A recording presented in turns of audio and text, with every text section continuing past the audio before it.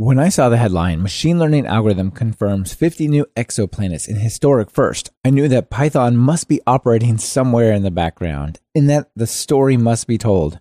That's how this episode was born. Join David Armstrong and Jeff Gamper as they tell us how they use Python and machine learning to discover not one, but 50 new exoplanets in pre-existing Kepler satellite data. This is Talk Python to Me, episode 289, recorded September 29th, 2020.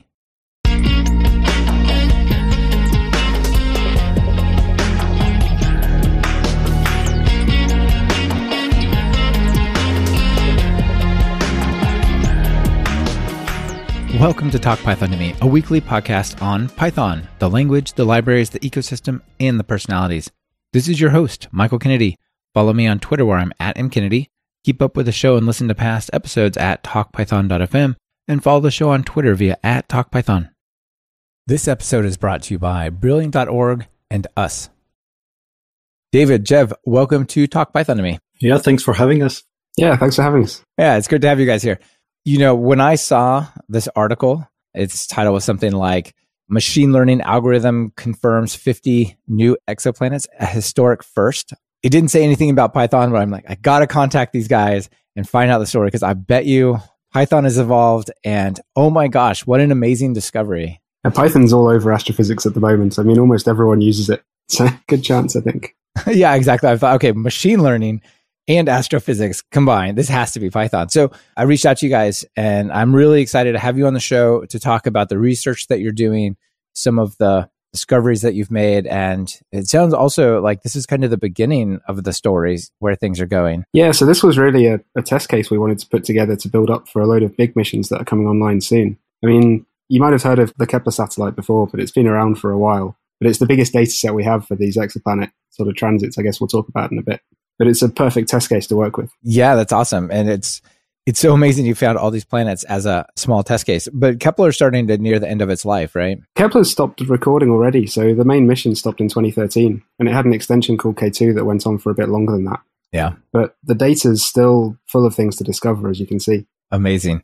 All right, before we get too far into the topics, though, let's just set the stage really quickly with each of your stories. How'd you get into programming in Python? Would you like to start, David? Or should I go ahead? Sure. I mean, I got into programming with, God, it's like college education here, what you call an A-level in computer science, with learning Pascal, if you believe it. Yeah. So it's going back a fair way, right? But now I got into Python while I was doing my undergrad degree, and then mostly when I started doing a PhD in astrophysics. Because back then it was kind of either Python or IDL. You basically picked one when you started. I think Python's won the war now. But yeah, I think so as well. I haven't done any IDO, but there was this sort of domain-specific programming language for astronomy called IDO, right? Yeah, but it's proprietary and you have to pay a fee for it. And I think that's what killed it in the end. But it's not killed. There's still people that use it, but the numbers are shrinking. Yeah, for sure. Jeff, how about you? So I also got started with Python during my undergrad. At that time, I was very much interested in quantitative finance and quantitative trading. Not interested in that anymore for a long time. And wrote my undergrad thesis with Python and R. And then I came to Warwick to do my master's, met David and Theo. Theo is another co-author on the paper. And there was this master's project to do exoplanet detection and validation with Python and machine learning. So I just jumped on it and got started. And that was kind of the second project with Python. Yeah, that sounds really fun. I got into programming as programming in general, into C++, because I had to learn enough programming for a math research project. And it's funny how these things sort of take you down paths that you don't necessarily expect them to take you. Like, oh, I'm kind of interested in this project. I guess I got to learn that. Wait, now that's my job or that's my specialty. How'd that happen? Yeah, exactly. I mean, that has been the case for me. It's been quantitative trading, then astronomy, and then PhD in medical imaging, which is all Python. Yeah, absolutely. Especially the ML side of the medical imaging analysis, for sure. So how about what you're up to day to day? What do you do these days? So nowadays, I'm towards the end of my PhD in medical imaging, which mostly involves all things Python, PyTorch, deep learning, computer vision, networks, all these sort of things. And I also work as a senior scientist at a startup in London, where mostly we work with climate models, but also remote sensing. So there's quite a bit of machine learning there as well, where computer vision on remote sensing images and also fitting neural nets to climate data. So that's the stuff today. How interesting. I think one of the the cool takeaways, or it seems like you could infer from that, is you're using this skill you have with Python to do all these different things, right? Like quantitative trading, climatology, and astrophysics. Like those are not typically a common skill set. I mean, the common things in all those things, it's programming, being able to code, and Python is a good language to start for everyone and has very kind of big community around it, where most of the tools that you will need on your day-to-day basis for day-to-day tasks are already well developed and well maintained. So that's really kind of what makes Python really cool for that. Absolutely. David, how about you? Plus Stack Overflow, of course. Of course. You can always copy and paste that little segment to make it do something. Who knows what? Yeah, I mean, so I'm a lecturer at the University of Warwick in the physics department. So most of my days, well, bits of research, some teaching, writing grant proposals, supervising students, this kind of thing. I mean, there's more and more of the later ones and less of the research, but I think that's how it goes. Yeah, absolutely. That is how it goes. Cool. I think being in academics is just really fun. You get to explore so many amazing ideas and you're not rushed, right? It's not like you've got a 6-week sprint to write this code and then move on to the next thing. Yeah, you can really think things through and try and work out what you're doing. I mean, there's always something to do, right? It's a different kind of rush, but nothing like industry, I think, yeah. Yeah. Well, as a PhD student, I'd like to speak here. Well, sometimes you do have to rush if you have a deadline and your supervisor is behind you telling you, no, you got to do this. You got to submit your paper there. So, yeah. Yeah, I was in grad school for a while and there's this guy, he was just, everybody knew him. He was working on his PhD and he had been around for 9 years in the PhD program. And you could tell he was just meant to be at a university. Wonderful guy, but there was just no urgency for him to finish his degree and get going until they said, there's a 10-year limit in this program. And if you don't finish within 10 years, you don't get your PhD. It's like, oh my gosh, he was done in 6 months. Wow, 10 years as well. That's a lot of time. Yeah, he just chilled. He just loved it. Like, I don't know. It was easy living, I guess. All right, so let's talk about astronomy and Python. Now, in this article, there's the official research paper that you guys put out, and then there was top sci type articles. And in that one, the one from, I think it was, the Tech Republic, it said, now astronomers are using machine learning algorithms to search for planets beyond our solar system, formerly known as exoplanets. Is there a different name? Am I missing something, or are they off here? There are still planets, but we just call planets outside the solar system extrasolar planets. Kind of just an exoplanets for short. Extrasolar. Yeah, okay. I don't know if it's a formal name in the same way, but exoplanets is what they've been called in the literature for a few years now. So yeah, okay. That's what I thought too. They're not wrong. They're not wrong. Super. All right.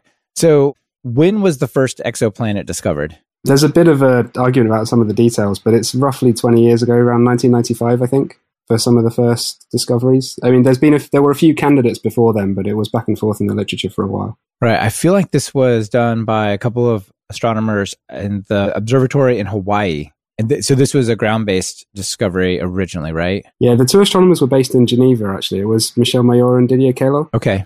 They got the Nobel Prize for it last year, right? And then... Oh, wow. Okay. Yeah, so that was the first one discovered. I mean, since then, we've gone up over about 4,000 now, and it goes up every day. I mean, it's just been accelerating rapidly. Yeah. So we've always thought solar system setup that we have, this cannot be unique, but we didn't have any proof of it. And so now, like you said, we do. And a lot of the data that people are analyzing must be coming from Kepler these days, right? So maybe we start with the story of Kepler. So Kepler launched in 2009. It was active in what we call the primary mission for 4 years. And it just stared at one patch of the sky, like a fairly large bit, but still just one patch for those straight 4 years, taking measurements of how bright the stars were every half an hour. About 200,000 stars. And that's what really revolutionized the field in terms of the statistics. I mean, we went from having sort of hundreds of planets that we knew about to having thousands. And it was the first one that could really find planets that were a bit closer to being like the Earth, even if they were usually much hotter than the Earth. Right. The ones we found. Right, because a lot of the discoveries early had to do with planets that were both very close to the stars, so the pulsing was frequent, and very large, so it was extreme, right? Like a hot Jupiter type of thing. Yeah, that's right. And those hot Jupiters were fascinating at the time. I mean, no one expected them to exist at all until they started finding them. Yeah. Really interesting stuff. But of course, you want to find planets that are closer to the Earth, right? That's what everyone's got in their mind. So you're always trying to push that boundary out a bit. Yeah, absolutely. So we had Kepler, and you said that shut down in 2013, and other ones must be coming online? Yeah, so Kepler, the excitement around this can't have gone down, right, with the discoveries being made? No, of course not. So Kepler, what happened is it had these reaction wheels in the satellite, and too many of them broke. So they ended up not being able to stabilize it very well. And they sort of repurposed it by this very clever technique of kind of balancing it off the wind from the sun. But I don't want to go into that. But it was called K2 for a bit longer and carried on for a bit. But that's finished now as well. Eventually it ran out of fuel. But now the one that's active that everyone's looking at is called TESS. There's another NASA mission that's, again, observing stars, trying to look for planets transiting, like measuring the brightness of the stars, but doing it in a very different way. So it looks at almost the entire sky. And that's been up for about 2 years now, and it's still going on. Wow. Okay. Maybe give us a little background on how this works. So it's not visual, right? They don't see the planets. No, much as we'd like to. They measure, wouldn't that be amazing? You're like, oh, look, it's a water world. No, it's measuring the effects of a planet on the star, right? Yeah, so the way we were looking at it is called the transit method. It's found most of the planets to date so far, though that might change going forward. I mean, it's when, if you imagine a planet going around a star, if everything lines up absolutely perfectly, sometimes the planet passes between us and the star, or between the telescope and the star, and that's going to block out a tiny little bit of the light from the planet, from the star. Like a little, almost like an eclipse. Yeah, it is an eclipse. I mean, we call them transits because they're planets, but it's called eclipses if you have a star instead. And it's a very small fraction. I mean, those hot Jupiters we talked about drop out about 1% of the star's light, but something like the Earth, it's more very small fractions of 1%. Parts per million we usually end up talking about. And so we're trying to measure the brightness of the stars and look for these dips in the light. And if you see them in a sort of regular pattern with the right kind of shape and lots of other things, you can say it's a planet. Yeah. There was also the wobble method. Yeah. Do you want to do it, Yev? Yeah, go ahead, Jeff. I mean, with the wobbler effect, it's mostly, again, it's an indirect observation method for detecting the planets orbiting the star. And it's mostly based on the sun or the star and the planet having the common center of mass, and then kind of going in an orbit around that common center of mass, and that would make the star wobble. But most of the kind of the observation methods for the wobble effect are for the large planets, which we have been detecting before, and for the smaller planets that might not necessarily work, especially for the Earth-like planets. So that's why transit photometry that is used by the Kepler is a lot better to detect Earth-like planets. And that's what we're interested in, is quantifying the frequency of these Earth-like planets. Yeah. Figuring out if anything lives there is one thing, but finding them is the first step, right? And then the closer, the better. Yes, you got to start somewhere. Exactly. So this used to be done by hand, or maybe studying one off, like let's look at this one star. Maybe you guys give us the background on how this was done before, and then some of the techniques that you brought in with Python here. So previously, people would still survey lots of stars. They'd try and observe loads of them and try and find the ones that had these transits around them. But you'd kind of identify candidates automatically. And then once you had those candidates, you'd have to look through them all and basically say, okay, this one's false because it's clearly, the telescopes jumped out here or something like that. And, people would go through this, and you'd have large teams of often PhD students looking at these candidates for a while. It wasn't really a great use of people's time. You got very familiar with the data, right? And that's kind of okay. That only works for so long. So, yeah. Yeah, you study all the science. You go to school for 7-8 years with your undergrad, and you're just looking for variations, common variations, right? I mean, there's a lot of science that's like that one way or another, right? I know, yeah. I mean, I know people who sat in fields basically watching swallows flying and measuring like how often they did it and when for days upon days upon days. And it's kind of nice to be outside, right? That one's not so bad. But, there's a lot of data taking, right? Yeah. But anyway, the more we can automate that, the better, really. I mean, not only because you don't want people to have to spend all their time doing that kind of thing, but because if you're trying to do statistics with it, you really don't want human biases coming into it. Yeah, absolutely. Like some of the earliest things, I don't want to name any names or surveys here, but we could start, I think you could see a frequency in how often people flagged candidates as potential planets based on when the coffee breaks were. So there was a peak after coffee breaks and lunch, right? And, that's fine if you find all of them, but... Exactly. And yeah, we talked about this previously. This is super interesting that human bias, not even bias in the traditional sense, but just like moods and stuff would affect it. You've had your afternoon coffee and cake or cookies or whatever, and so now you're a little more focused, a little happier, and oh yeah, that probably is a planet. Yeah, you're a little less pessimistic. Yeah. So you flag a few more things, right? Yeah. That actually becomes really important if you work in medical imaging, because there it's not just one PhD student looking at a particular light curve of a planet. Here you have multiple doctors looking at the same image, and all of them have different idea of what is happening in that image, and then try to figure out what is the true kind of thing. How interesting. And of course, it has a way more serious consequences, right? If there's hundreds of thousands of planets out there and we miss one, well, yeah, maybe it'll even be found later. But if you're trying to determine, do you need treatment for cancer, yes or no? And they're like, no, or yes, or whatever, right? That has a serious knock-on effect. All right. So you talked about this light curve. Yeah. Tell us, maybe describe the data that you're looking at. Because if you're doing, say, this cancer research and having machines look at that, that's like a mammogram or something along those lines. But this is not a picture in the traditional sense that you're analyzing with this study, right? Yeah. So when I got started on this project as a master's student, I've spent quite a bit of time with David, just asking him loads of questions to understand what is the data, what is it that I'm looking at, and how do I even work with it? What am I supposed to do with it? Because around the Kepler satellite itself, there's a massive data processing pipeline. First, satellite itself naturally looks at the stars, records the brightness of a star over time. Then that data is transitioned to the research center, where the data is processed along with the information of kind of engineering information of what was happening on the satellite. And that together is being post-processed to kind of get the final light curve or brightness of a star. And then that brightness of a star over time is processed continuously to detect new planetary signals again and again and again and again. And from that, then there are parameters derived on what specific orbital period this planet might have, what might be the size of it, et cetera, et cetera, et cetera. And these become the features that we work with. And I probably missed a whole lot of things already. So David could probably add some more on that. I mean, I don't want to add too much detail in a big go, right?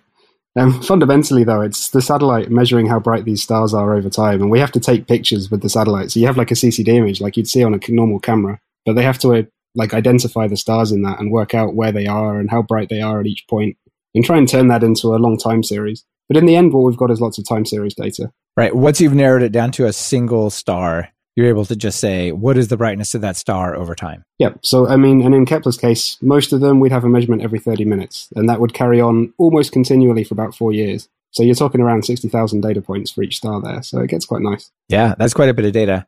One thing, let's step back a little bit on the science side, I guess. One thing that just blows my mind about this is the time scale that you're working on here. If you've got, say, like Mercury or hot Jupiter going around and around really fast, like you get lots of measurements. But if you've got something far out from the star, it could be equivalent to a year, multiple years. Like that's just a couple of passes, right? Yeah, and so each pass you get one transit, right? And if there's fewer than 3, it starts to get very difficult to say for sure whether it's really a planet you're seeing. Yeah. And not just 2 random blips where the instrument got a bit hot or something. Yeah. So really, we kind of require that there's at least 3 in most cases before you'd really claim something was a planet. And even that's pushing it. Yeah. So ideally, you want more than that. And you can see you need to stare for 4 years just to start to get anything like a year.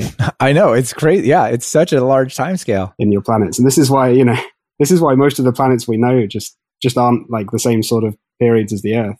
I mean, the vast majority of the planets we know actually have periods less than Mercury. Wow. So Mercury's, I forget off the top of my head, it's around 80 days, right? Close to that. Most of the planets we know are sort of sub 20 day periods even, just because it's easier to find them. That's flying. Yeah. That's where you get all the measurements. But the other ones must be out there, right? Yeah, I mean, the indications we have are that planets are everywhere. Very, very common. And it's just a matter of getting the detection efficiency good enough to find the ones that are further out, really, I think. Yeah. David talked about this data, large data, 60,000 measurements for a single star and hundreds of thousands of stars. You maybe want to talk about the data processing pipeline and like how you took this data and worked through it, got it to somewhere you guys could analyze. I mean, the big advantage was that most of the data is already public. So all of the parts of the data set, you can access it online on the associated Kepler website and then do some of the processing steps to kind of derive the features that you're interested in. Mm-hmm. Okay. And also the confirmed planets and confirmed false positives as labels for machine learning are also available online.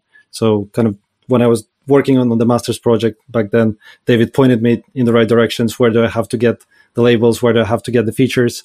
And then naturally pointed me and directed me in terms of what features are we supposed to derive from that, what kind of post-processing is supposed to happen. And that's where really the advantage of Python comes in and packages like scikit-learn, because most of these steps are already available in terms of normalizing the features and making the machine learning pipelines and making the hyperparameter optimization pipelines. So that's all been kind of easy to set up.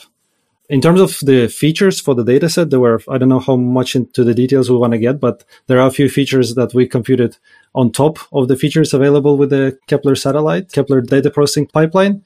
And we naturally did some feature importance to determine what do we need, what we don't need. Yeah. Well, tell us about some of those. Feature importance. I wouldn't remember which features were important now.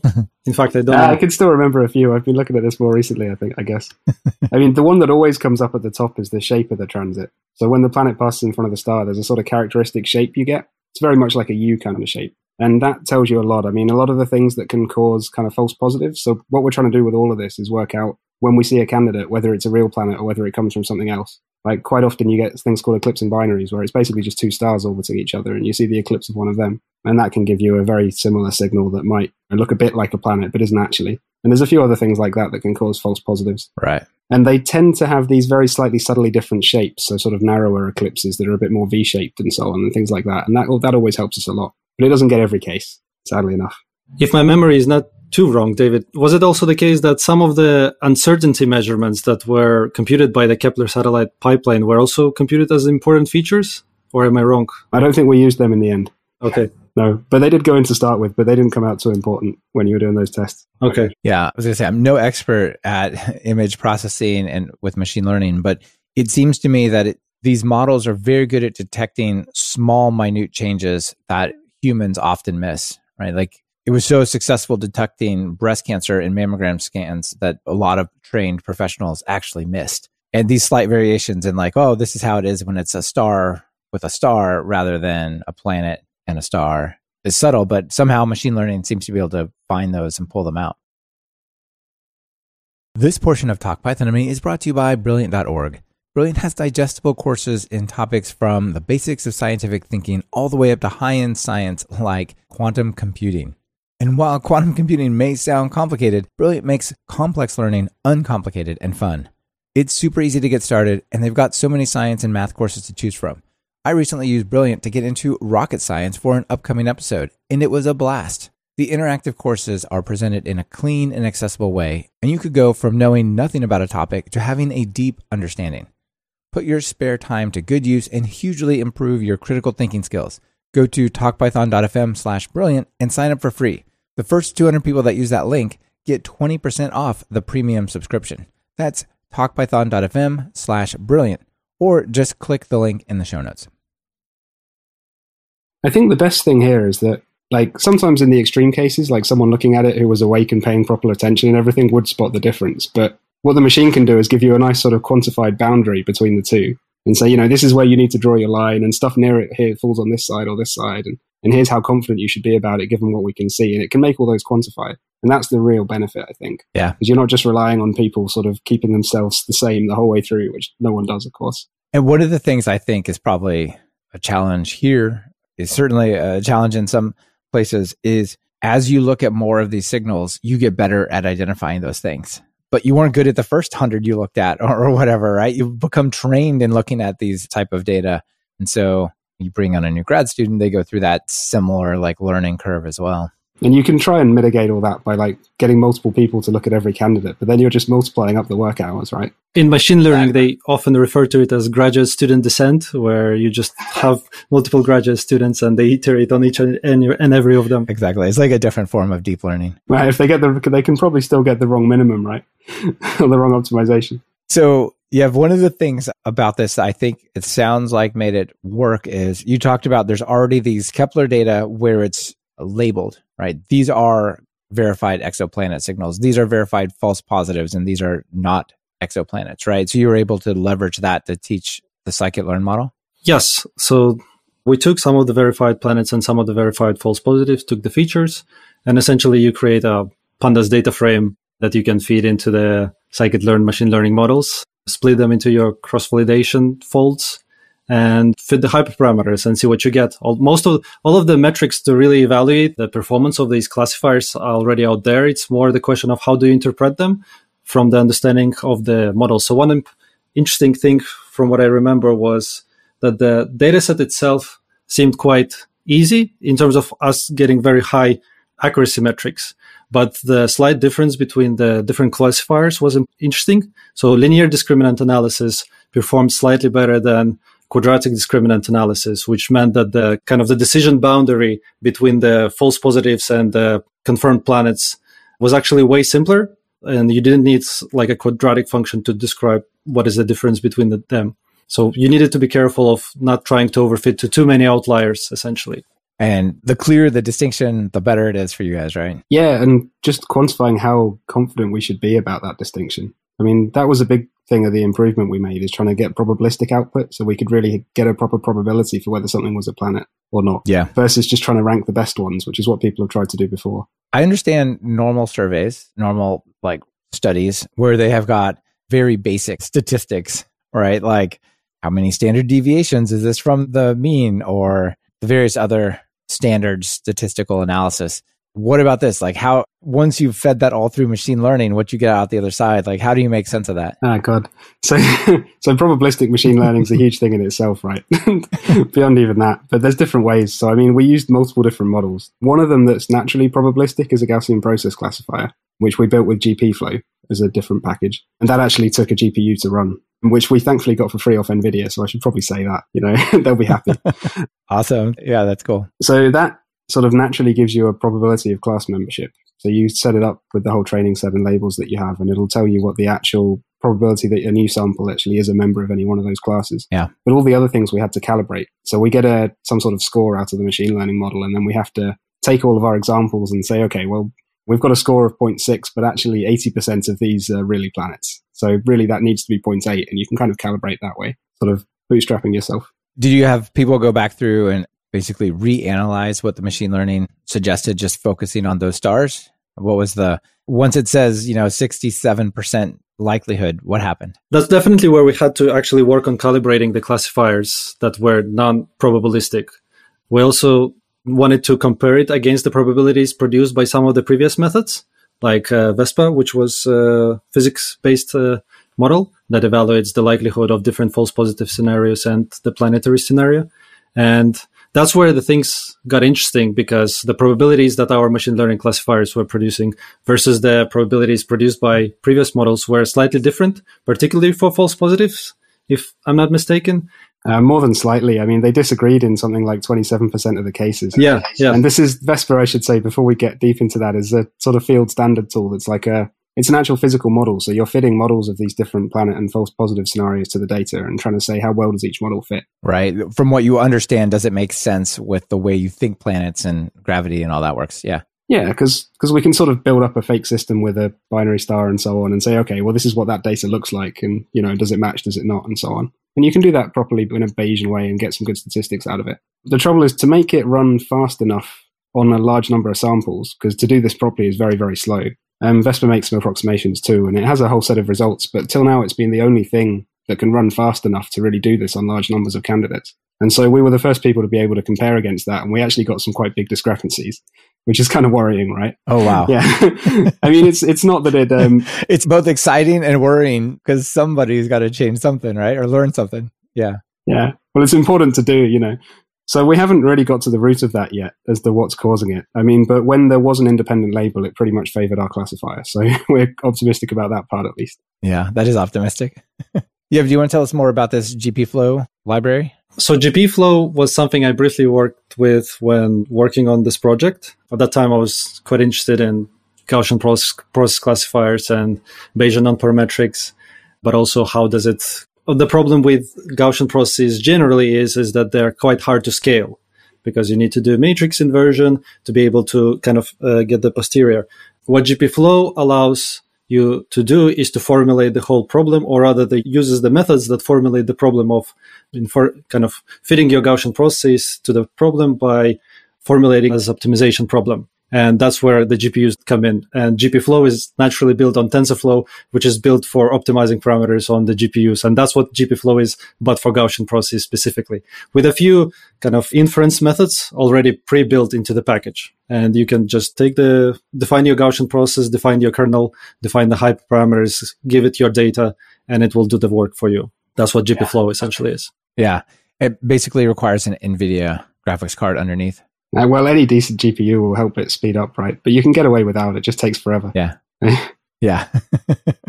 Nice. So how about the compute cluster? I speak when I've had folks from like CERN, the Large Hadron Collider, they've got like this incredible compute cluster that they can send their stuff out. The 1 kilometer array folks also had this huge amount of data they were processing in a big compute cluster. What about yours? So back when I started this project, I was doing it all on the laptop that they gave to us as part of the program.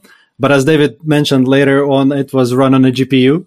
So yeah, it kind of progressed from a tiny laptop that I had to the GPU. Yeah. Though still, I mean, just one GPU. We never really got to big computing nodes and clusters. Like it's not really a processing limited job, I think, at least at the scale we were running it at. Right. I think it's really interesting. And that's why I want to kind of tease that out, because it didn't take a huge amount of computing power to do this. All of the non-Gaussian process models, I mean, there's some random forests, some multi-layer perceptron things and the like in there. All of them, even by the end when we're running sort of like publication level results, we're still running on a pretty standard iMac, just on a desktop computer. So it's just not using these big supercomputers, you know. Yeah. How much of the processing is happening in there? Do you start from the brightness over time signal, or do you start from the actual image of the whole sky, the image of the star? Like, where do you begin this analysis? Yeah, so this is the good question, right? So a lot of the quick analysis I've been talking about is all of the training the models and so on. Like a lot of the features were pre-computed by NASA as part of the Kepler pipeline, and that saves us a lot of processing time. I mean, it really does. So you can't really understate. It's actually a bit more of a processing problem when you try and do that as well. Right, but it's already been sort of condensed down to, you care about this star, here's the data, go look at it. Yeah, so here's a lot of metadata on it, and we'll still take the time series and we'll calculate some extra things from it, but not at the same level. So we don't have to start with the sort of real pixel level camera images, and that takes a long time to process. Yeah.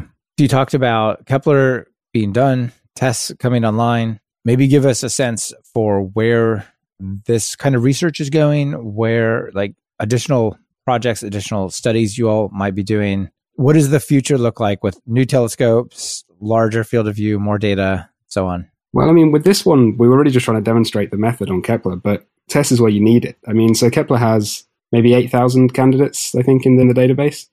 The yield estimates for TESS kind of imply that we're going to find around 20,000 planets on top of several 100,000 false positives. So you're already upping it by a couple of orders of magnitude anyway. Yeah. That's in a sample of around 20 million light curves. So it's a much bigger data set all by itself. And that hasn't really been done yet to this sort of scale. So really the next thing we want to do is to generalize this model and apply it to TESS. Yeah. There's future missions coming on. So there's one called Plato, the European Space Agency mission that's due to launch in a few years. And, well, various things coming online. It's a big, interesting topic. So there's lots of stuff in the pipeline. How long will TESS run for? Will you be able to detect things that are further out, like Neptune type of things, or is it still short?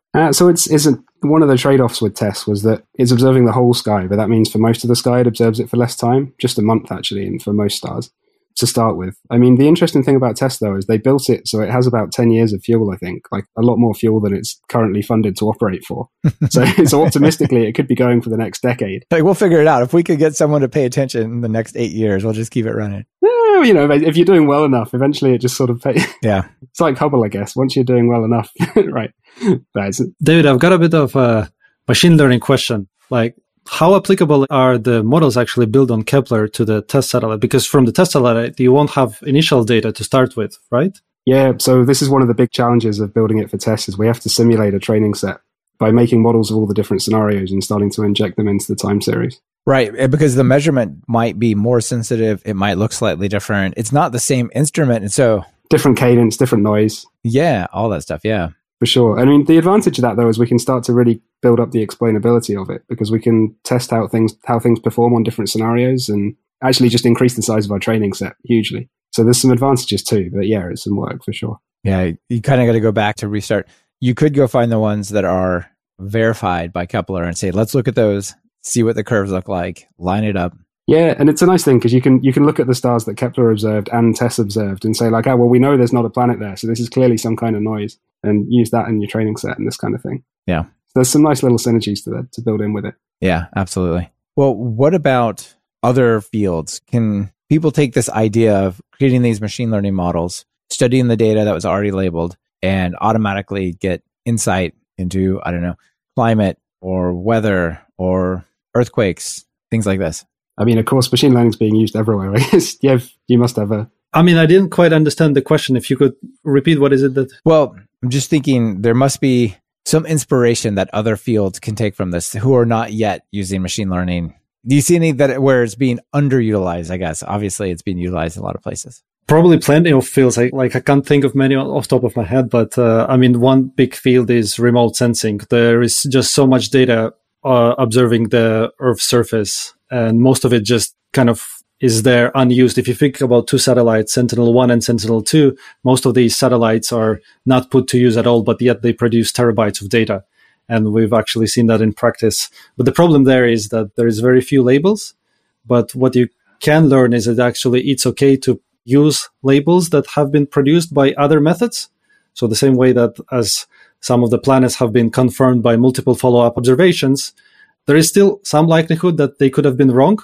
But ultimately, once you put all of that together into one big data set, there will be still some signal from which machine learning can learn what features to use to do the classification, and that way scale up once you have large data sets and slowly move towards some answer that you're looking for. Or you might not be looking for an answer.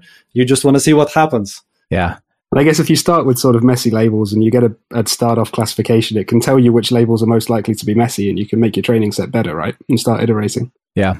What about using it for like iteration? Like, I don't know very much about this data, but we could label a few things, see what it detects, go back and pay attention to what it thinks is important and say, yo, you're right, no, you're wrong. Let's retrain you, do it again, and so on. Yeah, so that actually there are quite a few publications in machine learning that look into these kind of problems. And you can think of it like intuitively, it sounds very much like expectation maximization. You move your parameters slightly, then you maximize over your data set. And especially Amazon has quite a bit of research on that because they have the Amazon Mechanical Turk and they have loads of people labeling different data sets. Yeah. And sometimes people will label them wrong. And therefore you want to fit your model to some of the labels, see how that compares to other labels, and then kind of given that infer what are the possible kind of labeling noises, and given that kind of optimize your model, et cetera, and iterate on that continuously. Yeah.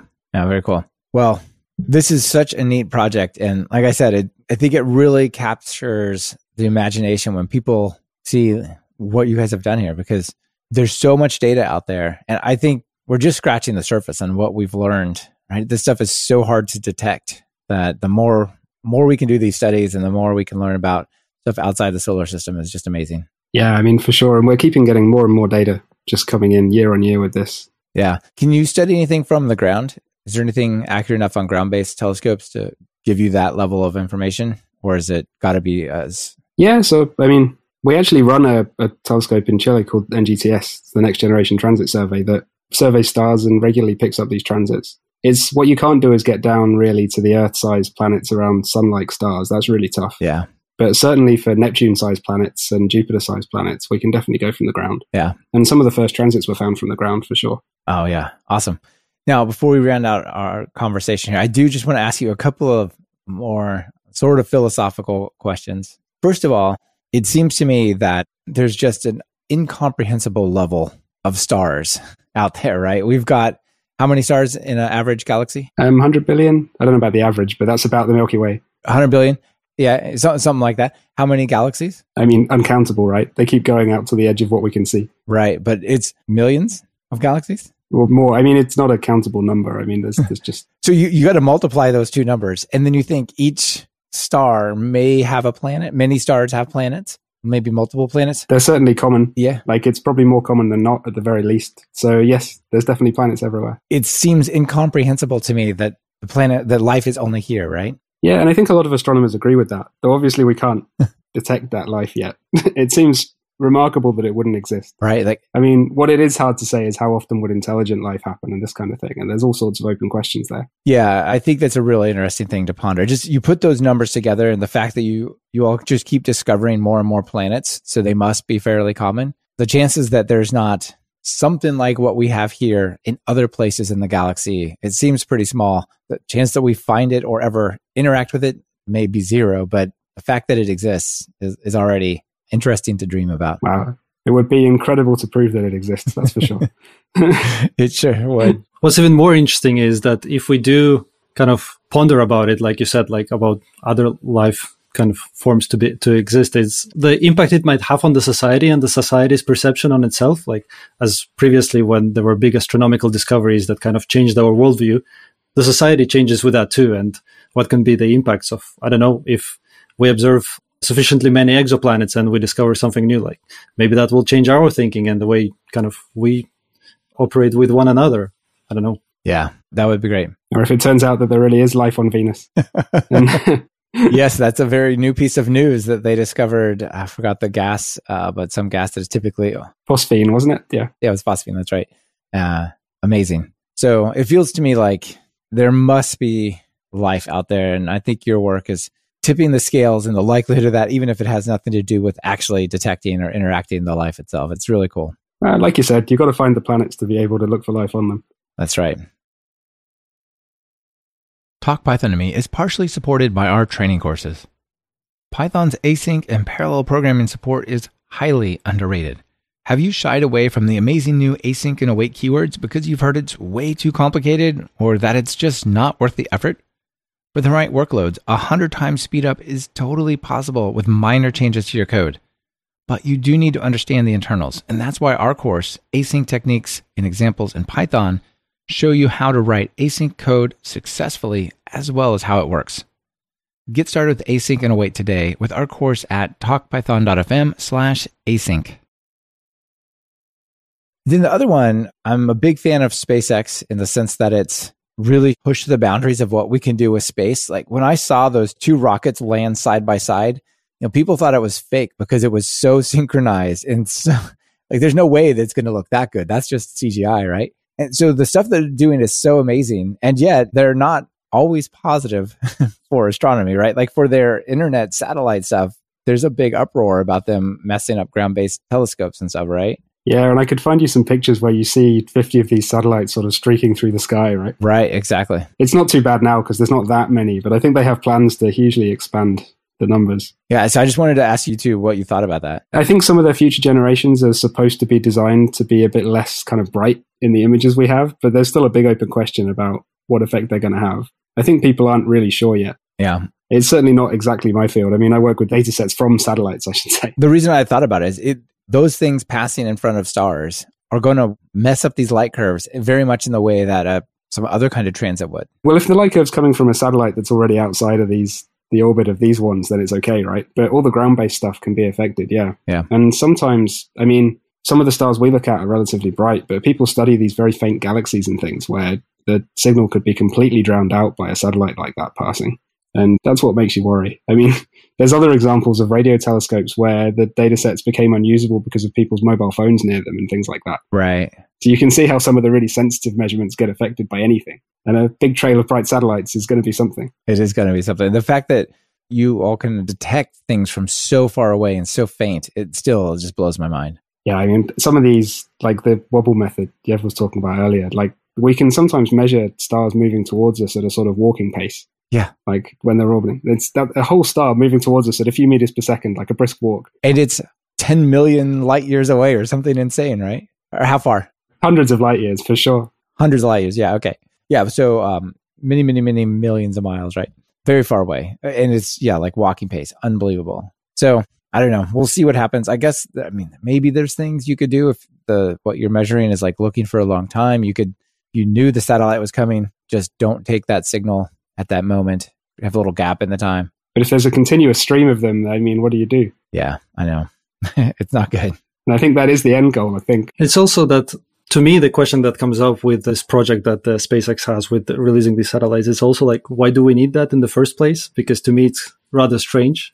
And it's kind of more of a symptom of the problems we have in our century overall, is like the focus is growth, growth, growth. Yeah. So we can throw satellites in the sky. Let's just throw even more satellites.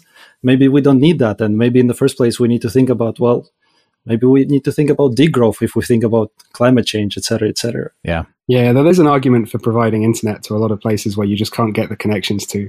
And I think once you get into those sort of things, it's quite hard to decide like what's the best thing to do, philosophically speaking. But if it's a for-profit thing, that's different. Yeah, I mean, the point there is that there are people and the specialists who study these kind of things, like anthropologists, et cetera, in terms of how much do we need of that stuff. And sometimes it's useful to consult them too. And maybe we should consult them too in these cases and not just look at it as a technical kind of thing. Will it hurt astronomers or will it not hurt astronomers? But look at it from a broader picture. Yeah, it's a good question. And I think we're going to leave it there for our main conversation. But let me ask you the final two questions before I let you all go. So, yeah, we'll start with you. If you're going to write some Python code, what editor do you use? At the moment, for the most part, I'm using PyCharm, and sometimes I'm using Atom, and sometimes I'm using Vim if I'm developing on a different machine that I'm connecting to remotely. All right. David? I've been using Text Wrangler for years, which is probably not a very fancy option. I think it has to be BB Edit now. They forced me to upgrade. Perfect. And then a notable PyPI package, like some library out there that you've run across and you're like, this is really cool. It really helped with our project, or maybe you don't know about. People should check this out. You guys got any that come to mind? I mean, the obvious one is GPFlow, which enabled a lot of the Gaussian process calculations. I mean, everyone knows about scikit-learn, I guess. Yeah, everyone definitely knows about scikit-learn. The one that was most useful to me recently was Rasterio, which is a package that allows you to work with georeferenced images and remote sensing images. So that was really useful for me.